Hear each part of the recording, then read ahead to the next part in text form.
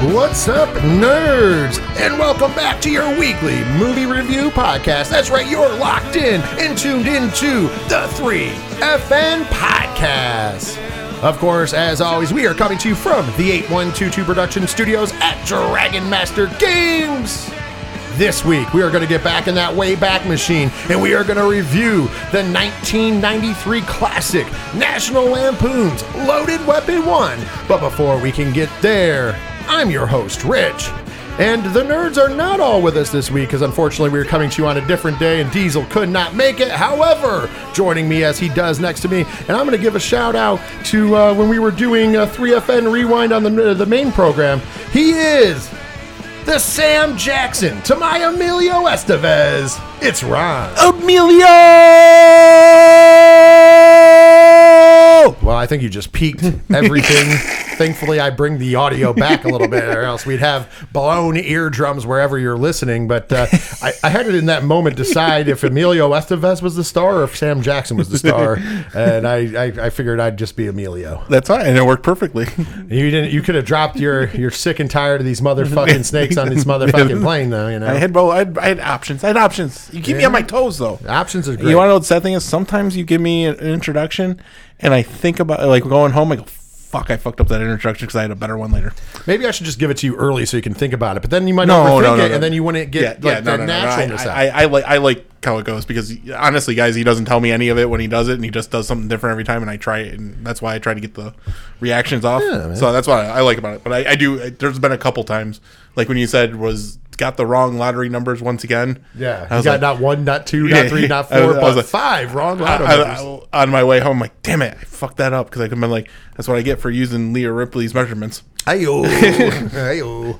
Well, with that being said, Ron, how's been your week? It's been, can't complain too much. It's been a normal week. Nothing crazy at work, and things have been going, like normal. I have purchased a truck and finally got the paperwork done for that today, so it's at the mechanics just to get a couple things looked at.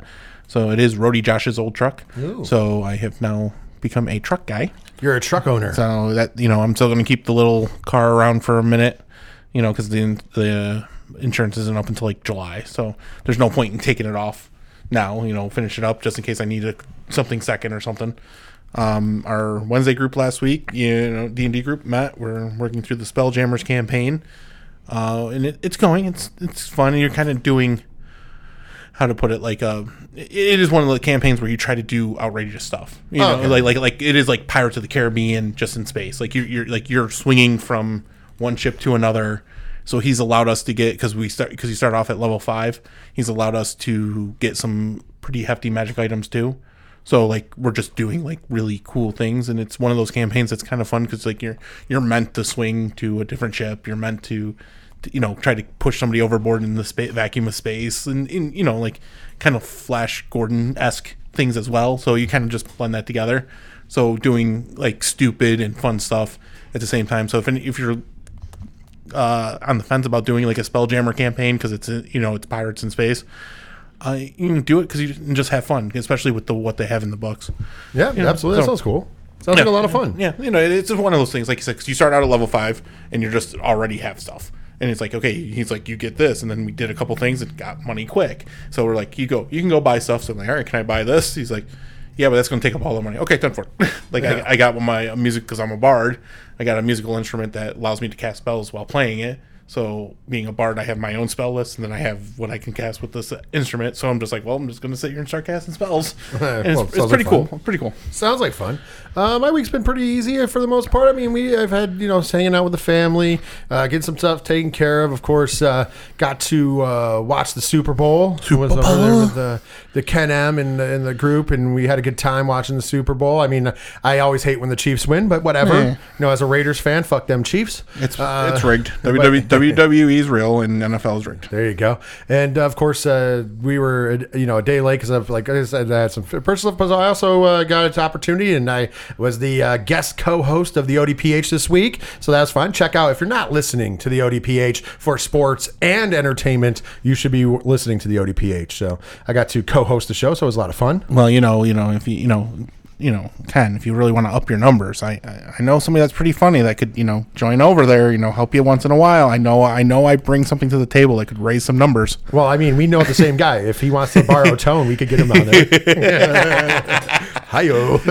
But outside of that, just having a good week. Got a lot of movies to go see this week. Yes. We got Wednesday, as we're recording on Tuesday. This show comes out Wednesday. We're going to going to see Winnie the Pooh, Blood and Honey as a Fathom event that's damn near sold out. And they opened up another theater, which is kind of mind-boggling to me. Hey, whatever. I'm glad. Oh, well, yeah, I'm glad for them, but like I said, it's kind of mind-boggling. And then, of course, Thursday, we're going to see the movie that will be the 3FM Movie Club review next week, and that is Ant-Man and the Wasp, Quantumania, brother. I'm actually kind of really excited for this movie. Yes, and so we got a lot of that going on. Plus, big wrestling weekend as well. Like, there's like a million shows on the 18th, which is Saturday, including WWE's Elimination Chamber, and also New Japan Pro Wrestling's Battle in the Valley is going down, where Mercedes Moné makes her in-ring debut for New Japan. Well, now I'm glad that my original plans aren't happening on Saturday. Yeah, so I kind of forgot that was on. So 607 TWS, which is already out for everybody listening to all your pro wrestling fans. Check that out. But next week we'll be reviewing all that stuff as well. But that's enough about us. Hopefully everybody that's listening had a great week as well.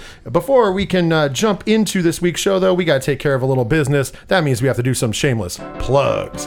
Of course, if you would like to find out any information about the 3FN Podcast, it's simple. Go visit 3fnpodcast.com. It's your one-stop shop for everything. All our social media links are there. The link to the Patreon, patreon.com/3FN Podcast. For as little as $1 a month, you get a ton of extra bonus content. You really help support everything we do here. Also, on top of that, the TeePublic links there. There's links to all the shows, the 3FN Podcast, 607 TWS. There's friends of the show like the ODPH Podcast. You get a link to their website. Plus, you can just stream the show right from our website. Plus, while you're there, check out the musical directory that features the bands that allow us to use their music, including Shout at the Robots, whose song Fail Better is the theme song for the 3FN Podcast. Also, while you're there, check out those sponsors because they are who help bring this show to you commercial free each and every week, but we're going to give them a quick shout out right now. Of course, first up, our main sponsor, Dragon Master Games. For all your Magic the Gathering gaming needs, visit them on the World Wide Web, dragonmastergames.com. Also, if you're in the 607 and you want your car cleaned and looking brand new, take it over to Rex 2 Rods Auto Detailing. When you're ready to put the pride back in your ride, give them a call at 607 344-6899, and they will be able to hook you up. Tell them that the 3FN Podcast sent you. Next up on the list, we also have our good friends at Sci-Fi Horror Fest going down August 25th and 26th in Vernon, New York at the Vernon Downs Casino. For all information, including tickets, who's going to be a celebrity guest there, including Felissa Rose, and everything else, go visit them at sci-fi-horrorfest.com. And last but certainly not least, the official energy drink of the 3FN Podcast, Dubby Energy. They've declared war on Big Energy. Go check out what all the fuss is about with their tremendous flavors, as they have sample packs, they have tubs, and they have shakers, and all sorts of other merchandise as well. Go check it out over at dubby.gg. That's DUBBY.GG. And of course, while you're there, when you go to the checkout, use the promo code 3FNPOD. That's right, the number 3FNPOD, and you will get 10% off of your order. And guess what? If you like what you get at Dubby, you can use that promo code each and every time you order to take 10% off. So thank you, Dubby Energy, for being one of our sponsors. Dubby.gg.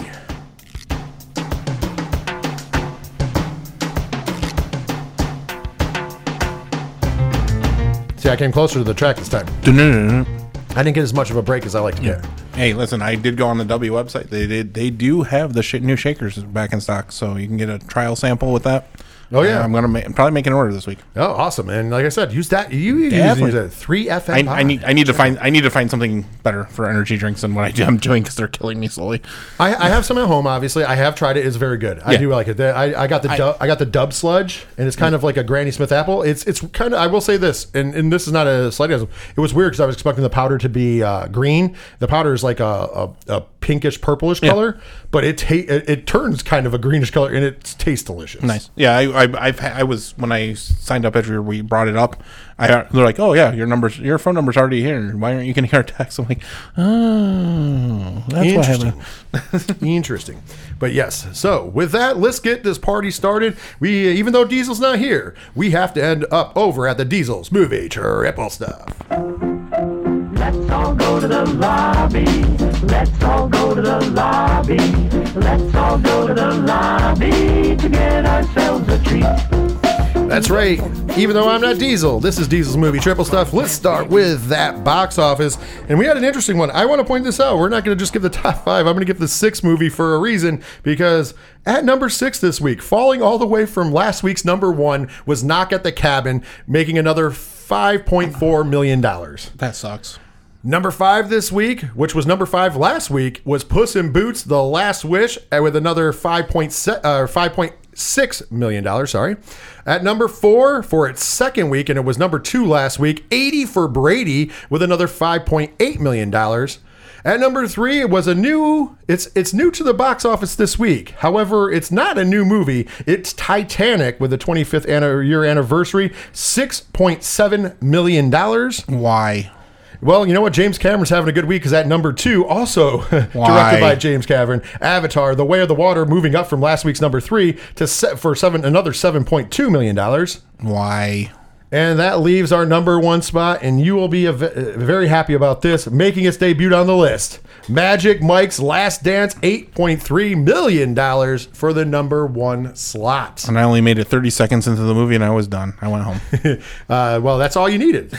Listen, Ron, sometimes all you need is that 30 seconds. And usually this is the point where we usually break down what movies are coming out. But let's be honest. There's only one movie that's coming out this week that the world is going to be talking about, and it'll be the clean-cut number 1 next week. And that is Ant-Man and the Wasp: Quantumania, brother. And that, of course, comes out this upcoming Friday. Technically, we are going to see it on preview night on Thursday, but still, it comes out this Friday. And the following week, once again, it's another one of those situations where I would list off all the other movies, but let's be honest. There's only one movie that's going to win all the money that week, and that is Cocaine Bear. That is Cocaine Bear. And those, I hope so. By the way, that's the next 2 weeks of 3FN movie club reviews for you guys as well. I love it.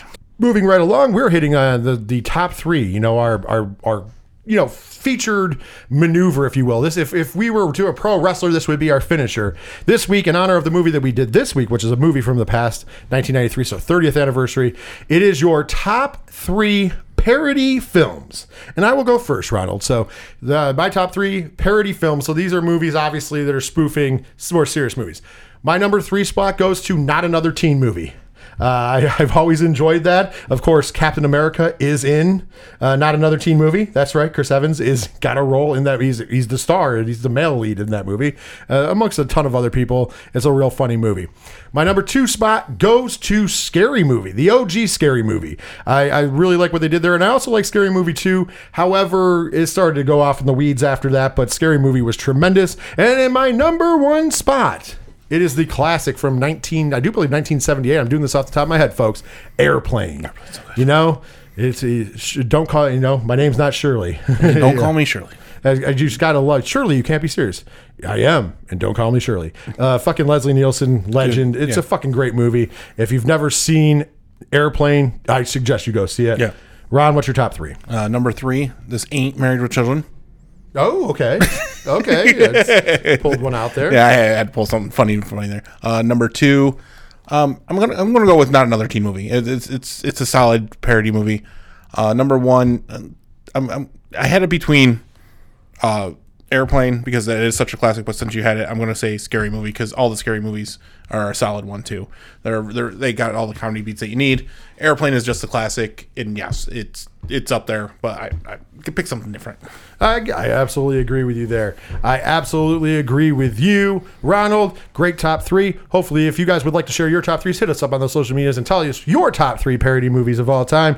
Now, with that, we need to move right along, because when we exit Diesel's Movie Triple Stuff, we enter right into... Welcome to 3FN Movie Club. Refreshments are available in the lobby. And please, keep our theater clean by disposing of trash in specified containers. And remember, gift certificates are available for any special occasion. Enjoy the show.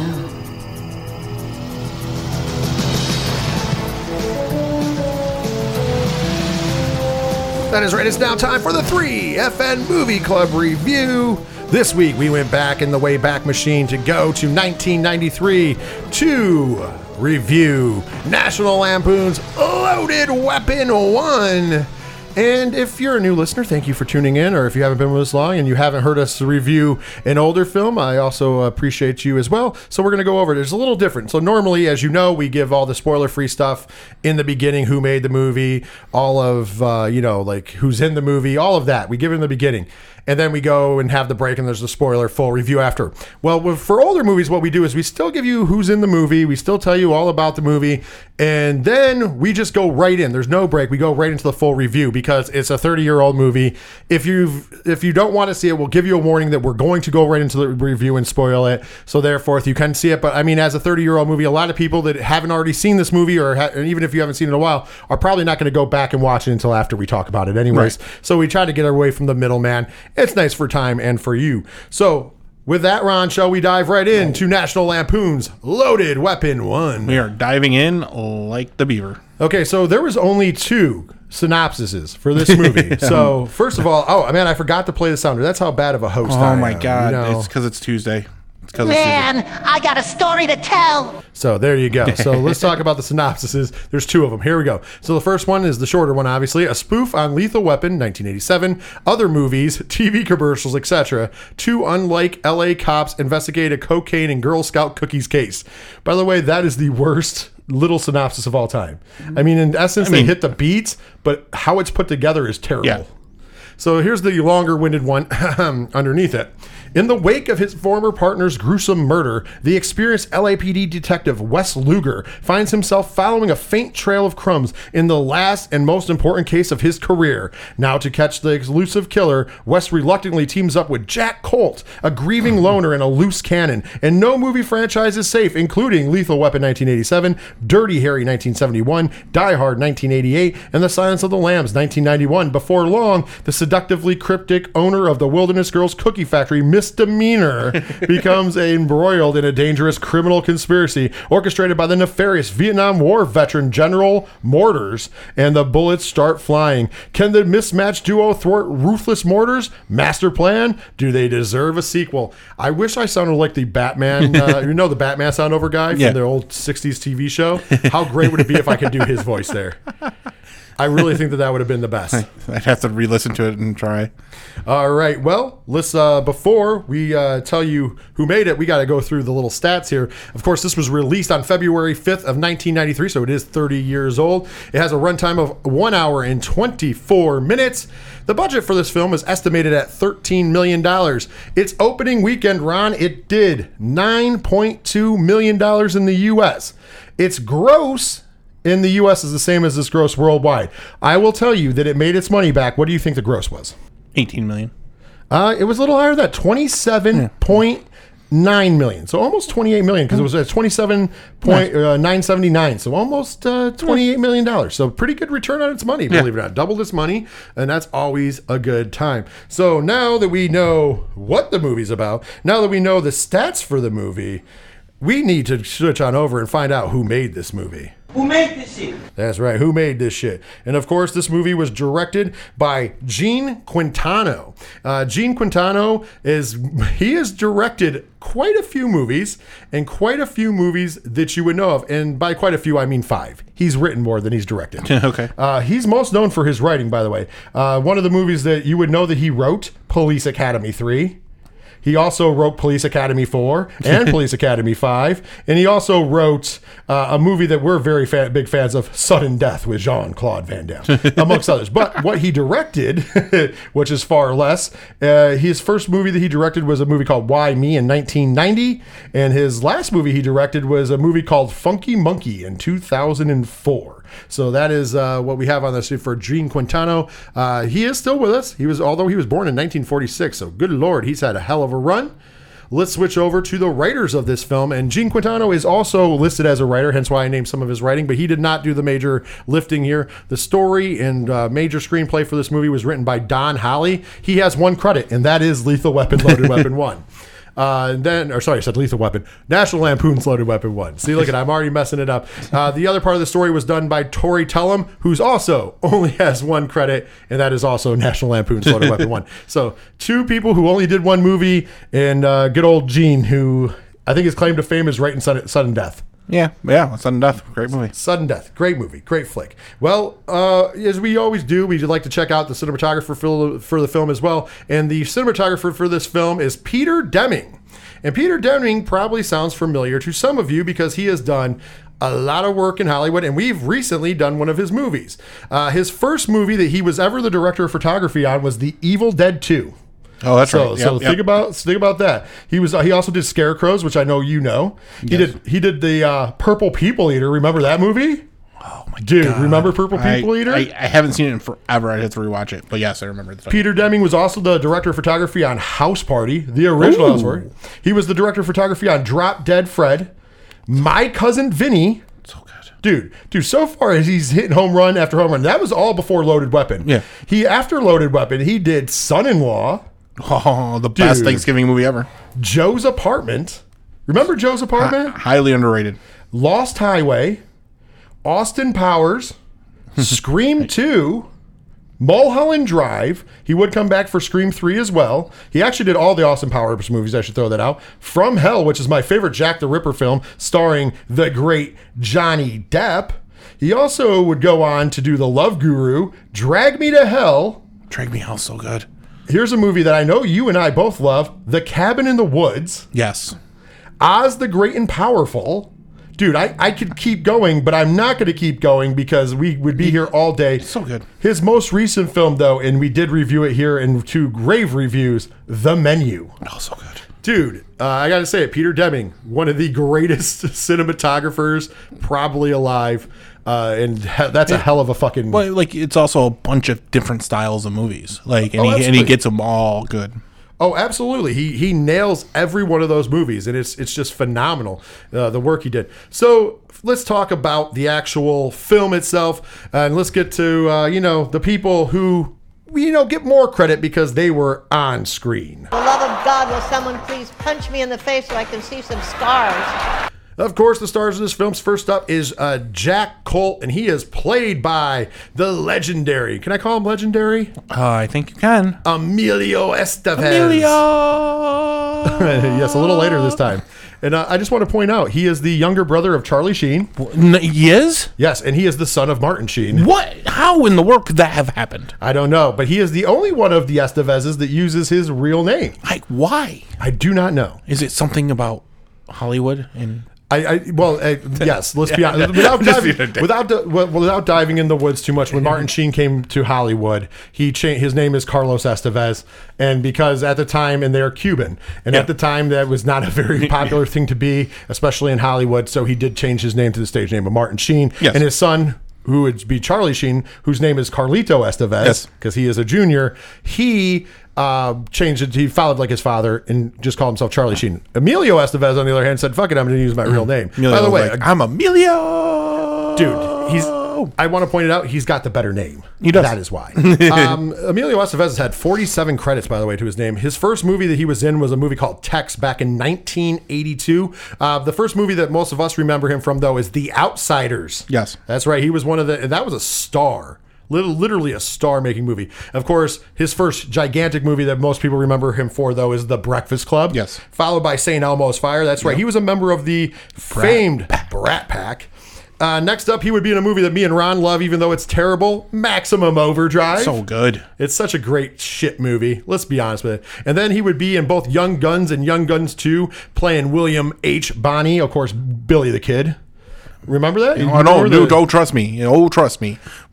Super fan Borum, John Borum, will tell you how much we loved Young Guns and Young Guns 2. Listen, I do like Young Guns. Listen, Arkansas Dave over here, buddy. Yeah, all right. So, like I said, he plays William H. Bonney, of course, better known as Billy the Kid. And then I can't miss this movie, by the way, folks at home, because we have a member of our family our extended 607 podcast family, the 3FN family, who will give me shit if I don't mention this movie every time it comes up. And this is 100% facts. Ron will attest to this. Rody Josh, he was in Men at Work. Such a great movie. He was also in Free Jack. And then, of course, a lot of our younger... Sorry? Free Jack is one of those movies that I watched when I was too young. I need to rewatch that because I don't think I got it. It's not the fact that I didn't like it, but I think I was just a little too young for it. You could be right. For most of the younger viewers out there, you'll remember him as Gordon Bombay in the Mighty Ducks franchise. Of course, after that, the first Mighty Ducks movie actually came out before Loaded Weapon 1.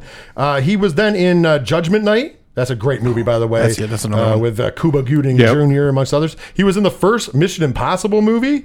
On top of that, he's done a lot of other smaller movies over time. He kind of took almost a sabbatical away from Hollywood for some years. His most recent project he did was he returned for the first season of the Mighty Ducks Game Changers TV show on Disney Plus before leaving that show as well. So wishing him the best in everything he does. Of course, his major co-star in this movie was Wes Luger, and he's played by the man, the myth, and the legend all rolled up into one. And I'm not talking about Diesel. We're talking about Samuel L. motherfucking Jackson. And yes, I think he has to drop a motherfucker in every movie. The one thing that pissed me off always was in Star Wars when he doesn't. See, he plays Mace Windu. I know we're jumping ahead here, but... What are you talking about? I heard it when he was falling out that window. They should have let him get away with it. You can get away with one. Yeah. You can get away with one. And it's Sam Jackson. Stop. So... let's jump into his filmography, which I want to point this out there. Remember how I said 47 for our good friend Emilio Estevez? Yeah. Sam Jackson's been in 197 films as an actor. And he started late. Well, no. Believe it or not, that's a misconception. He only got his star late because his first movie was Together for Days, where he played a character named Stan in 1972. And then he did a few different TV shows, nothing big. I mean, I think the biggest thing he did was Ragtime in 1981. Right. But most people will remember him from the first real movies that people remember from is either School Days, that was the first Spike Lee joint, or Coming to America, where he was the stick-up guy coming to America, which was tremendous. He would also come back for Spike Lee in a bunch of Spike Lee movies. He was in Do the Right Thing as well. You go on, he's been in everything. Mo Better Blues. Dude, he was in The Exorcist 3. He was in Goodfellas. That's right. Sam Jackson is in Goodfellas. Go back and watch it. You'll see it. He's also in one of my favorite roles that he ever did, 1991's Jungle Fever, also a Spike Lee joint. He does, if you've never seen it, just go onto YouTube and put Sam Jackson Crackhead Dance. Yeah, yes. And he does the crackhead rap where he's basically, I'm a crackhead.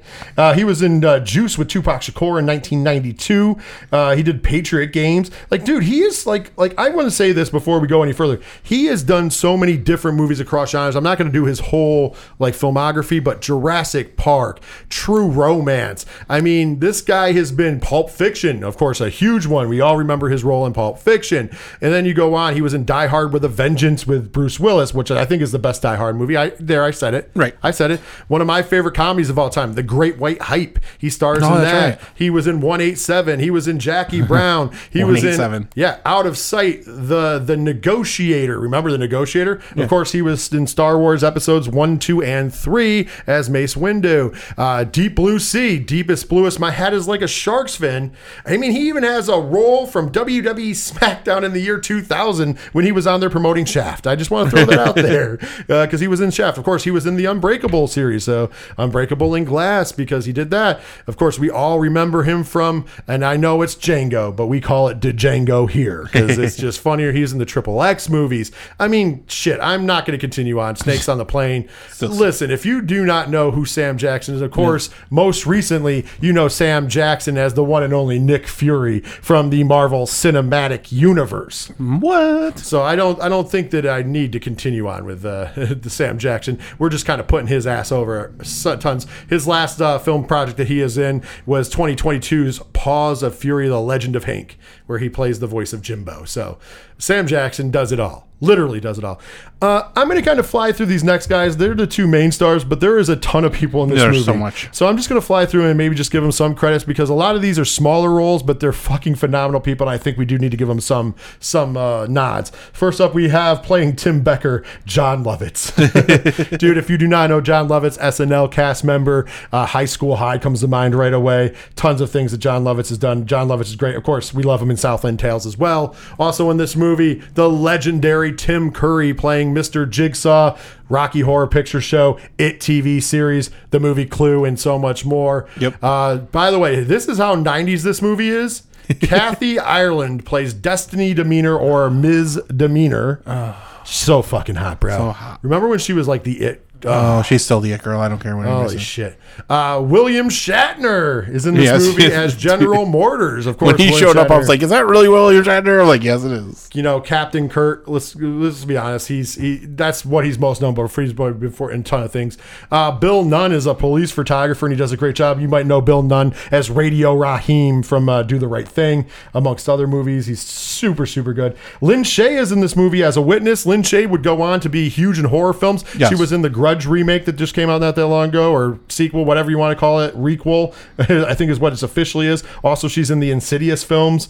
She's tremendous and great. If you don't know who she is, I think you do if you've seen her. Making a real big cameo in this movie, the one and only James Doohan Scotty. And he even drops the line, "I can't do a cotton.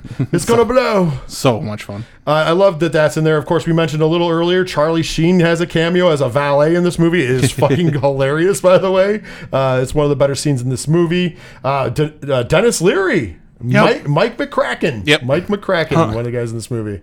The legendary Dennis Leary. Of course, speaking of people who were married to Charlie Sheen, Denise Richards was in this movie. She has a small role as Cindy, and another one of those big cameos.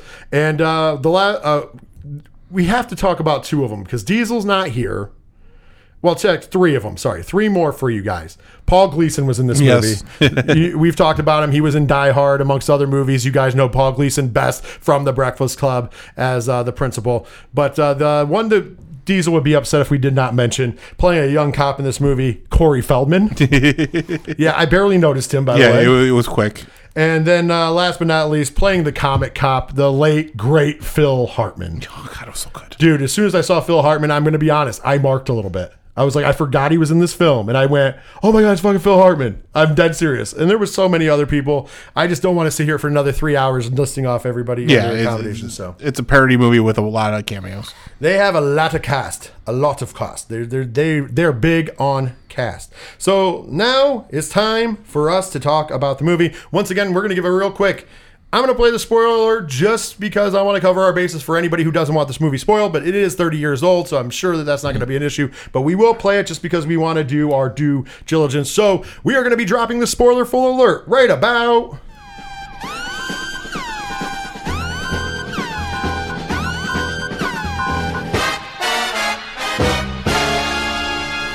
And this movie is going to be a movie where we really do not go scene for scene because as a parody film, this movie jumps all over the place on purpose. I mean, it heavily parodies Lethal Weapon. Our two main protagonists are pretty much based on Murtaugh and Riggs. Yeah. So you have Colt, who is Riggs, and of course you have Sam Jackson's Luger, who is based on Murtaugh.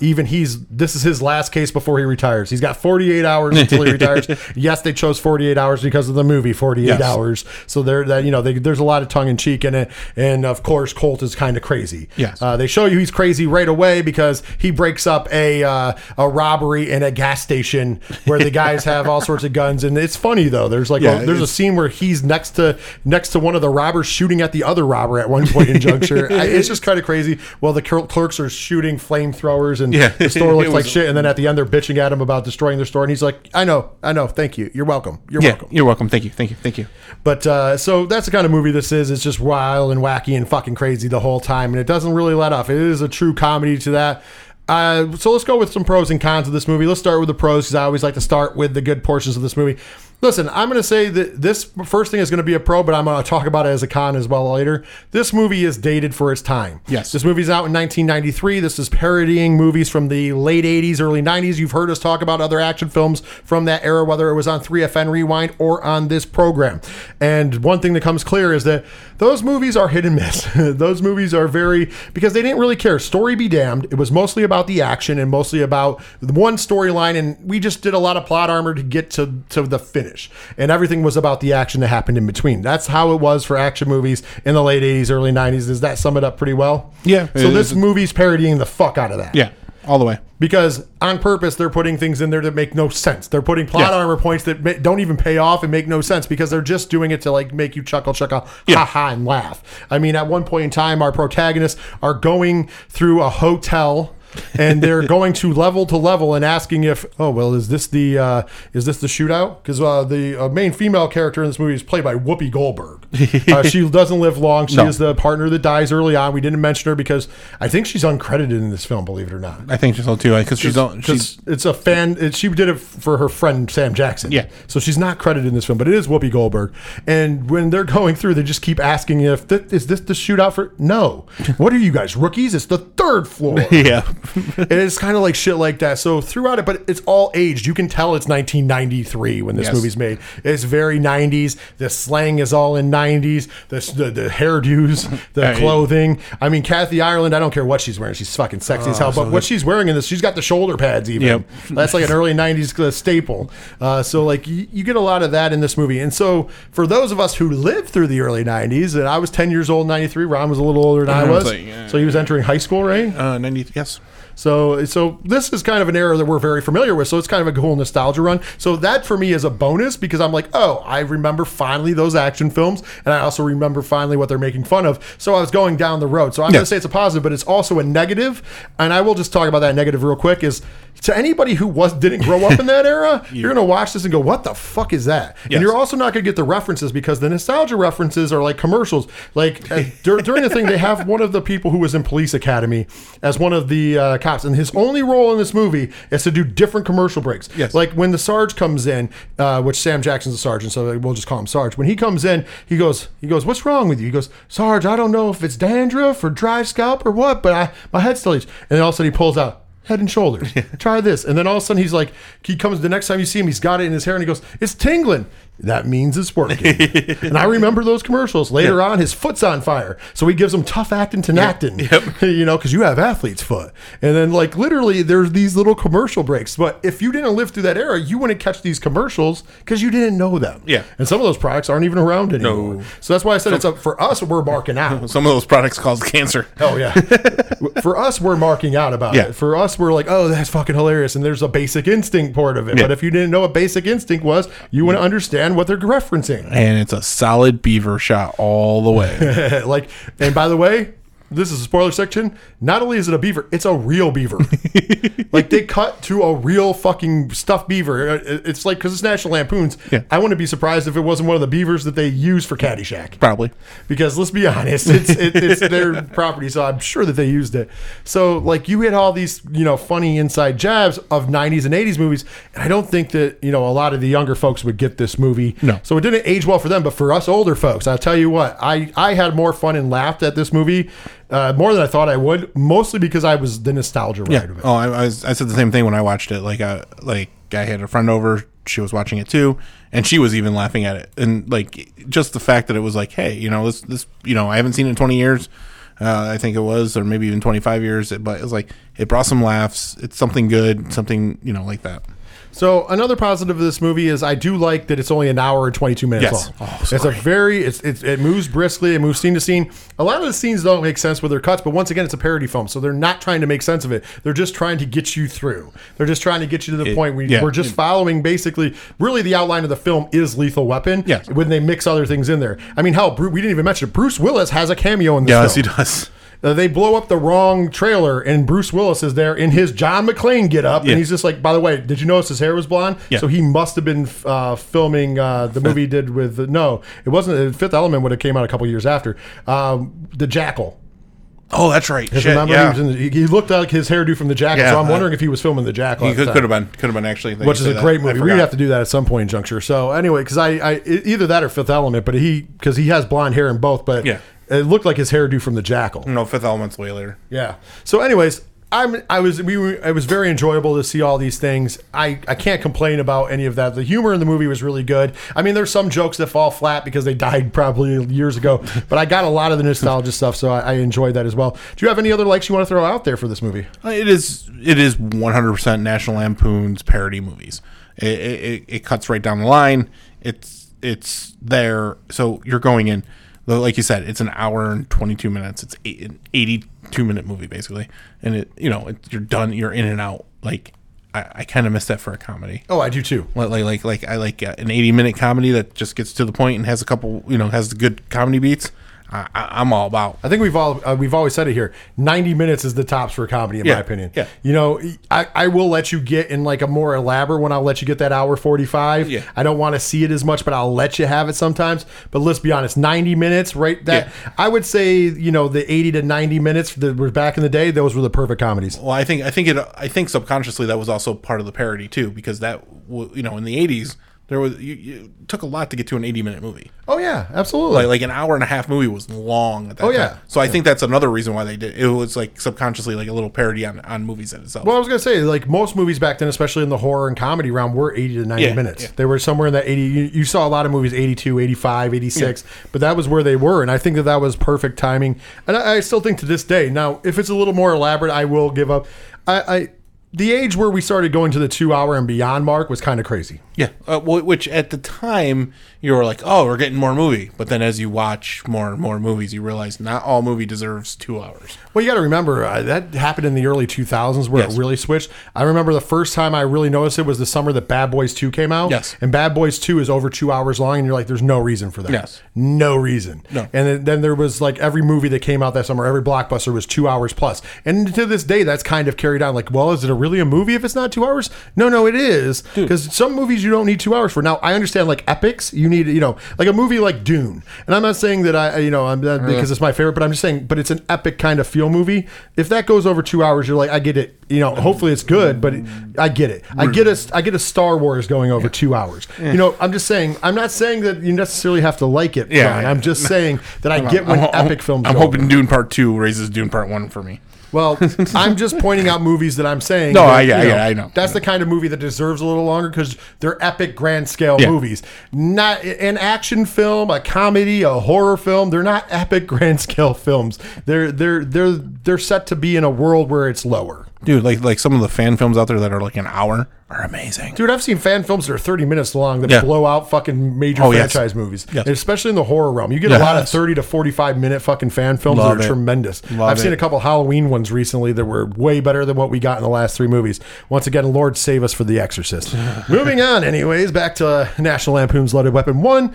With that, do you have, let's start on some of the negatives. I started off already saying the nostalgia not only is a good thing, but it's a bad thing because I don't think it stands the test of time. Because if you are not somebody who knew that era, you didn't know those movies, you didn't know those commercials, you didn't know the lingo and the slang, you ain't getting this film. Yeah, and also if you don't know all the cameos, like a lot of the comedy jokes are with the cameos, and if you don't know, and like if you don't know where it's coming from, it kills it. It does kill it down. Gleason playing basically a mixture of the cop he plays in Die Hard and the principal from fucking Breakfast Club. That's funny. Charlie Sheen's obviously in it because his brother is the star of the film. Whoopi Goldberg being in it because Whoopi Goldberg is the queen of the action comedy. Yeah. Because I mean, Jumpin' Jack Flash amongst other movies like Whoopi Goldberg. This is the era of Whoopi Goldberg. This is when she was doing banger after banger, and I think that's why she was uncredited. She probably was friends with the director and Sam Jackson. Was like, I'll throw you a bone so you don't have to pay me my full price. You just make me uncredited. Because she's not credited for the film, but we know it's her. Yeah. Oh yeah.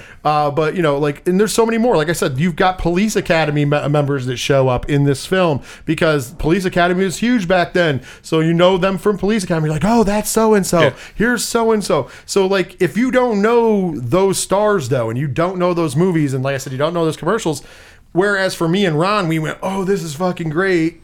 Everybody else is going to be like, if you're a younger person who doesn't know that shit, you're going to be like, I don't know. I don't understand this film. Why is that funny? Yeah. Why is it funny that a guy that looks like a young Bruce Willis is coming out of a house that's blown up? Yeah. They're not getting the fact he's John McClane. Yeah. They're not getting the fact, it's stuff like that we have to run through.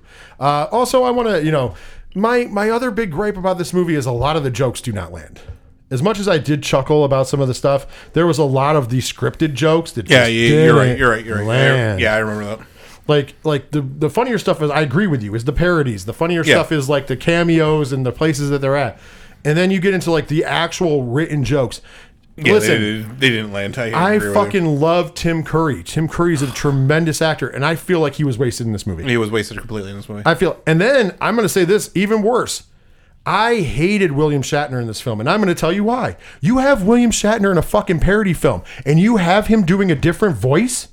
Yeah. Did you notice he's doing a voice? Why in the fuck do you have William Shatner in a fucking parody film playing General Motors, a play on General Motors, Yeah. and they make the joke in the movie?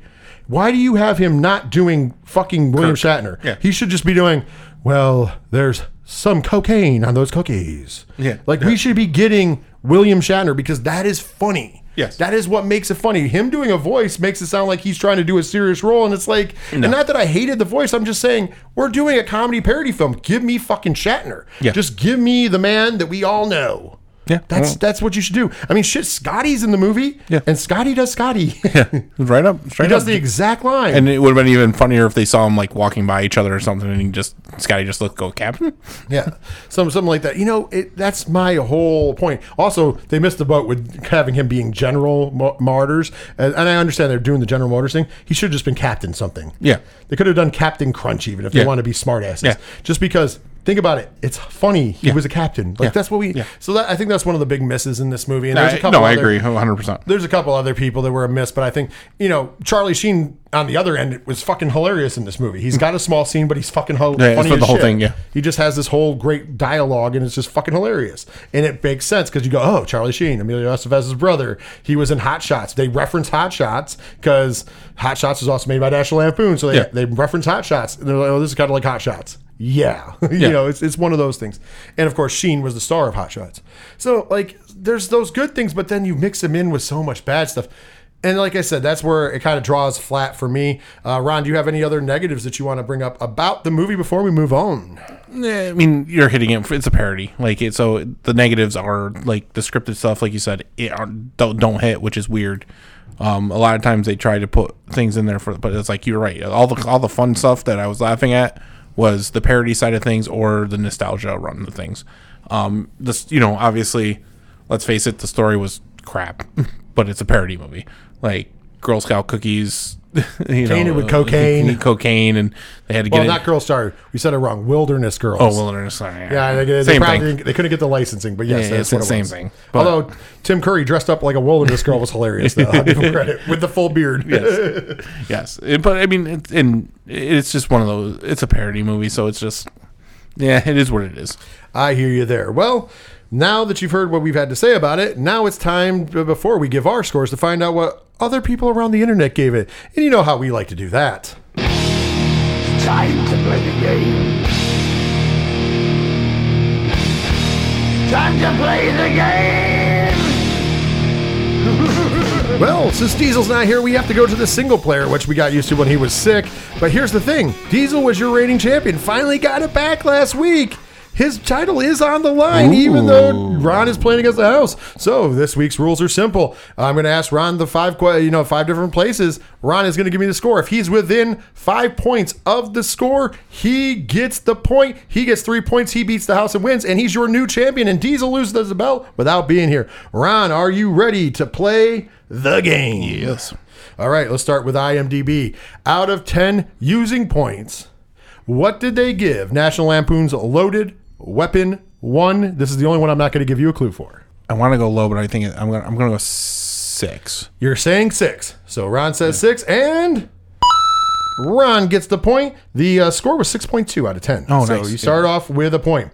Next up is going to be Metacritic, Ron. Metacritic, out of 100%, what did they give National Lampoon's Loaded Weapon 1? Your score, your clue is it is lower than IMDb if you change it to percentage points. 52. 52 is what you're saying, and you missed the point. It got a 30%. Okay. 30%. I didn't know how low to go. I'm not going to lie. All right. That first one threw me off. Okay, so with that, let's move on to Rotten Tomatoes. First up, the critic score. Ron, the critic score for Rotten Tomatoes out of 100%. Your clue is it is the lowest score out of all of them.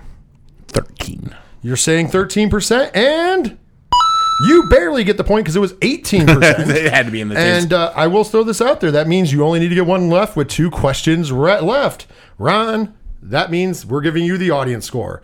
What is the audience score for National Lampoon's Loaded Weapon 1? I will say this, it is higher than the Metacritic score. 56. You're saying 56, and Shit. It was 50%, so you just missed it. You just missed it. I was going to say 52 again, but I'm like, I'm not going to copy the same thing. You just missed it, Ron. Now that's going to leave us, last but not least, with the dreaded Google users. Fuck you, Google users. This is out of 100%. What is the score for Loaded Weapon 1? Your clue is that it is the highest score out of all of them, so that means it is higher than a 6.2 or 62%. Fuck off. Metacritic is freaking, or Google users are horrible. 80.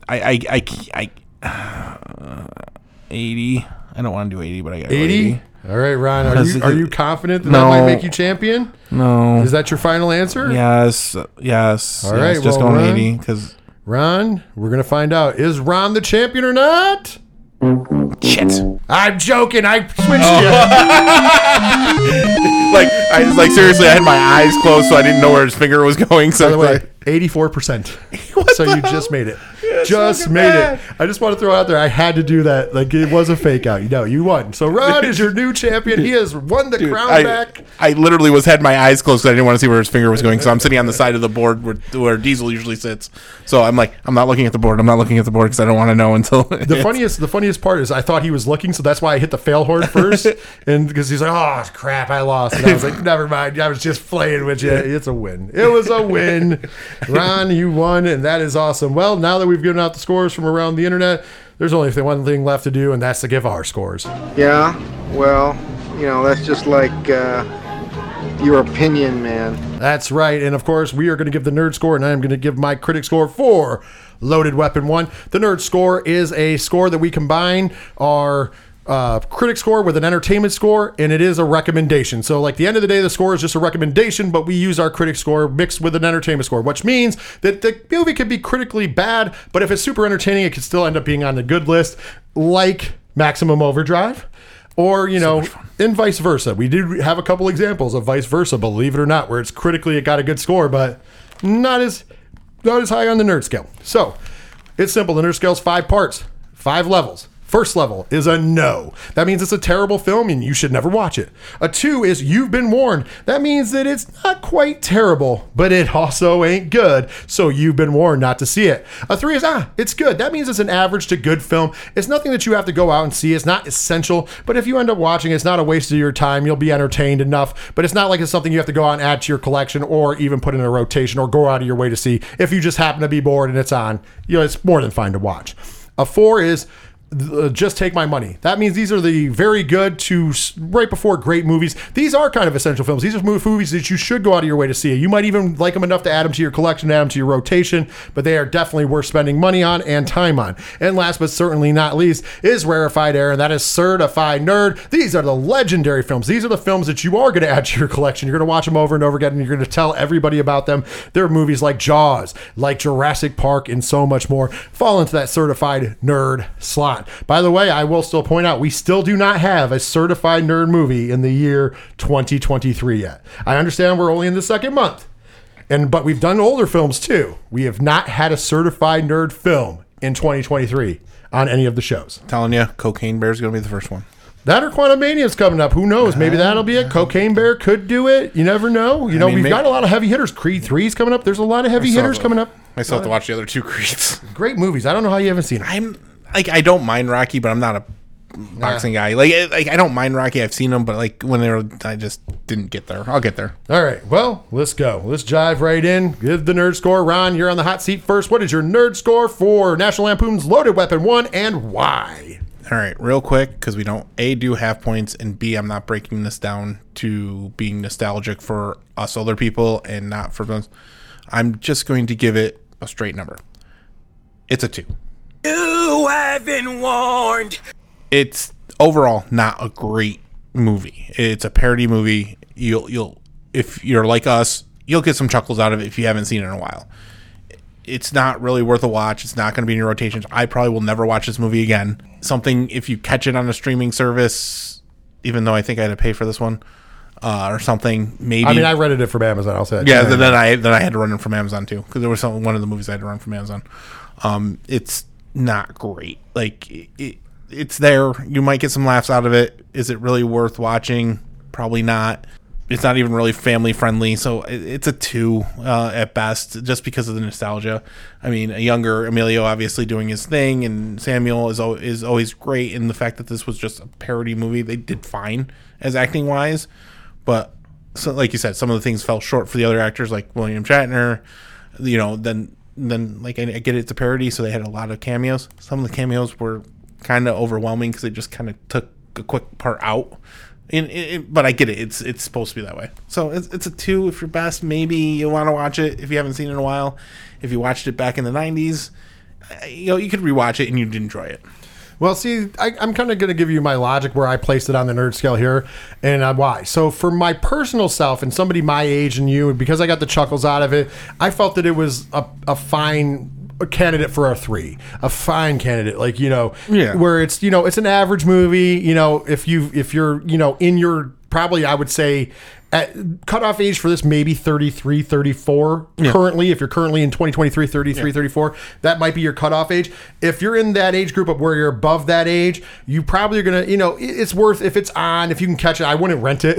You know, I wouldn't pay for it. That's why I'd say it would be there. I probably won't watch it again. I mean, I remember watching it back in the day and I haven't seen it since. And now I'm like, oh, you know, I'll probably never see it again, but I'm not upset that I watched it. So like, if you're talking about that group, then I'm like, yeah, I could see doing that for myself.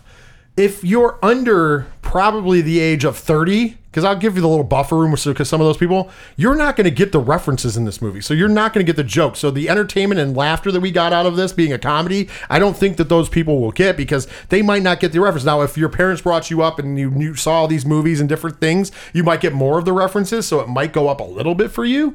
But I think a lot of those would think it was a 1. Yeah. Honestly, because they're not going to chuckle, because the things that we laughed about were cameos and nostalgia references.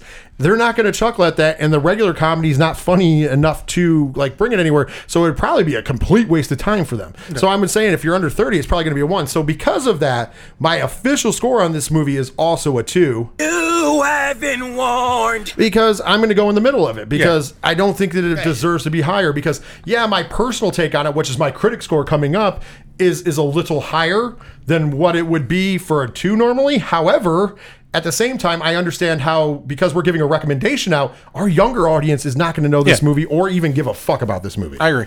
Like, all the funny parts for us are going to fall short for them. Yes. But I'm saying anybody that's probably older than the age of 33 is going to have a nice little nostalgia trip, and it's good enough to have it on. I wouldn't go rent it like we did. We did that for the show. I wouldn't go buy it necessarily. No. I would, but if it ends up being on a Netflix or a Hulu or whatever one day, and you're like fucking bored, give it a quick watch if you haven't seen it. You're going to have some nostalgia chuckles. You'll go, I remember this and I remember that. It's going to take you on a memory road more than anything.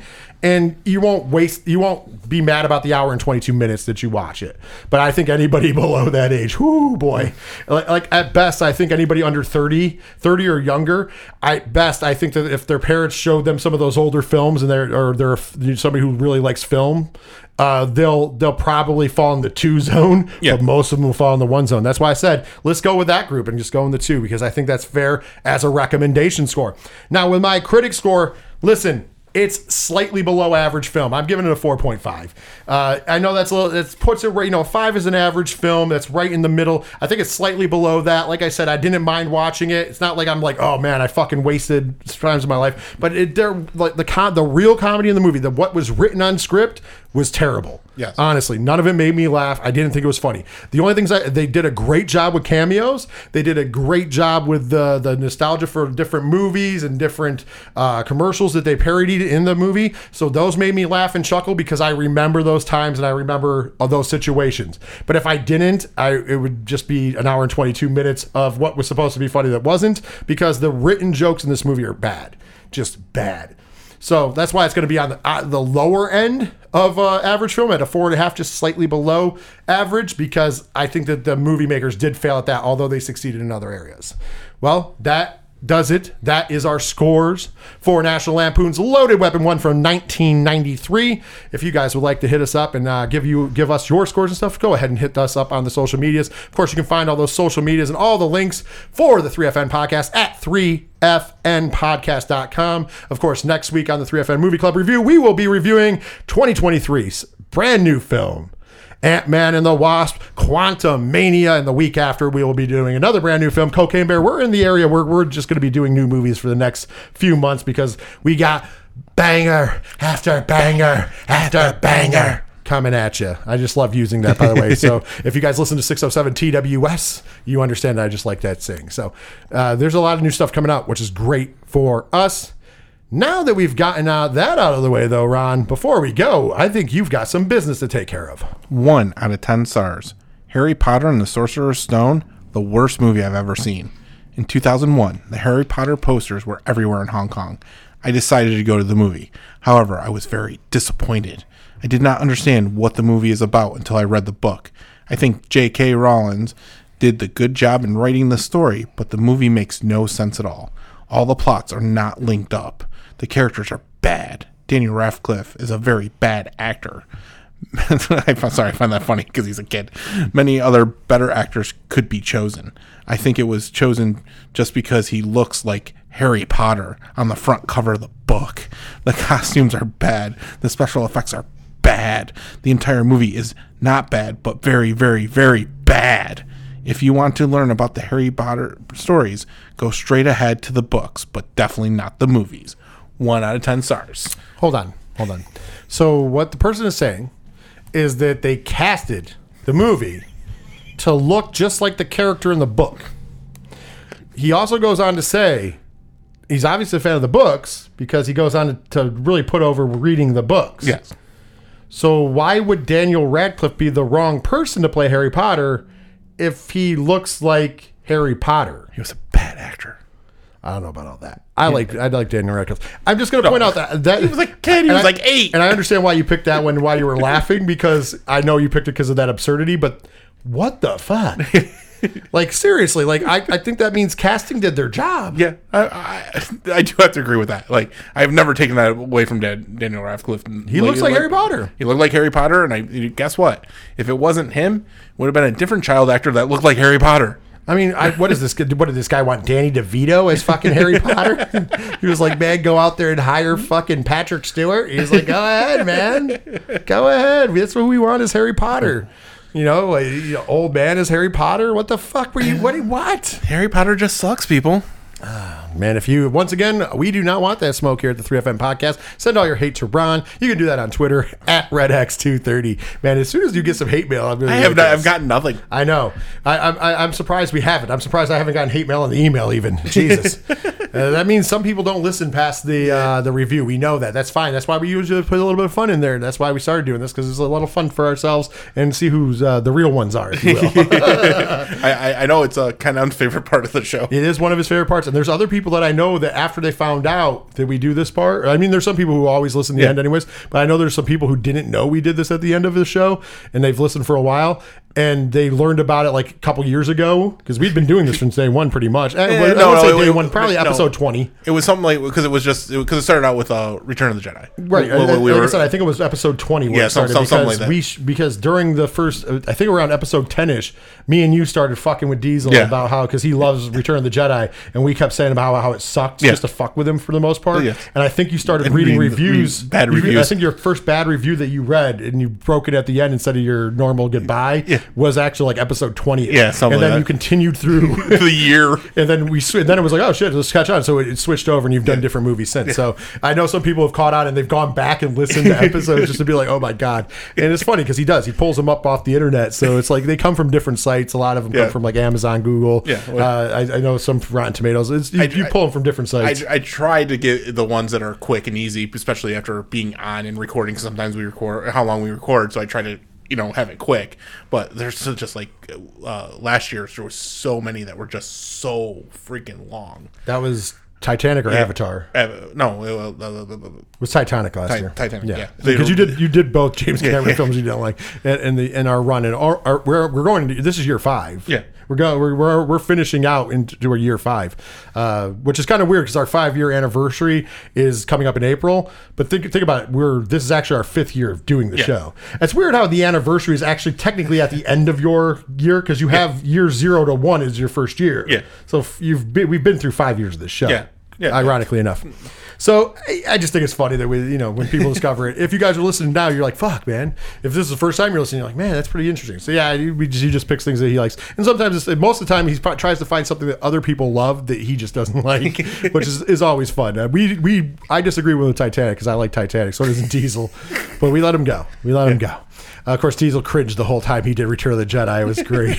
Because it was Return of the Jedi, John Wick, Avatar, and then Titanic, and now we're on. Originally, you were going to reverse it. At one point, you were going to do a movie that you like that most people hate, and then he's like, "I'll save that because I found a different thing." Yeah. So I didn't know. He doesn't tell us before he reads the first one. Yeah, I do have an idea because I almost did another movie this year that is actually one that I like, but I was going to read bad reviews about it too. Because it is actually part of another group of movies. Best Men? No, that'd be the one I'd read good reviews on. So, all right. So with that, we've come to the end of the show. And thank you guys for tuning in. We'll be back next week. Of course, next week we'll be reviewing Ant-Man and the Wasp: Quantumania. Until then, take care of yourselves, take care of each other, and most importantly, later, nerds. Later. And if you have the opportunity to, have a 1-minute smoking, in quotation mark, session with Kathy Ireland, I saw a picture of her recently. Still would. Just throwing it out there. Harry Potter just sucks people.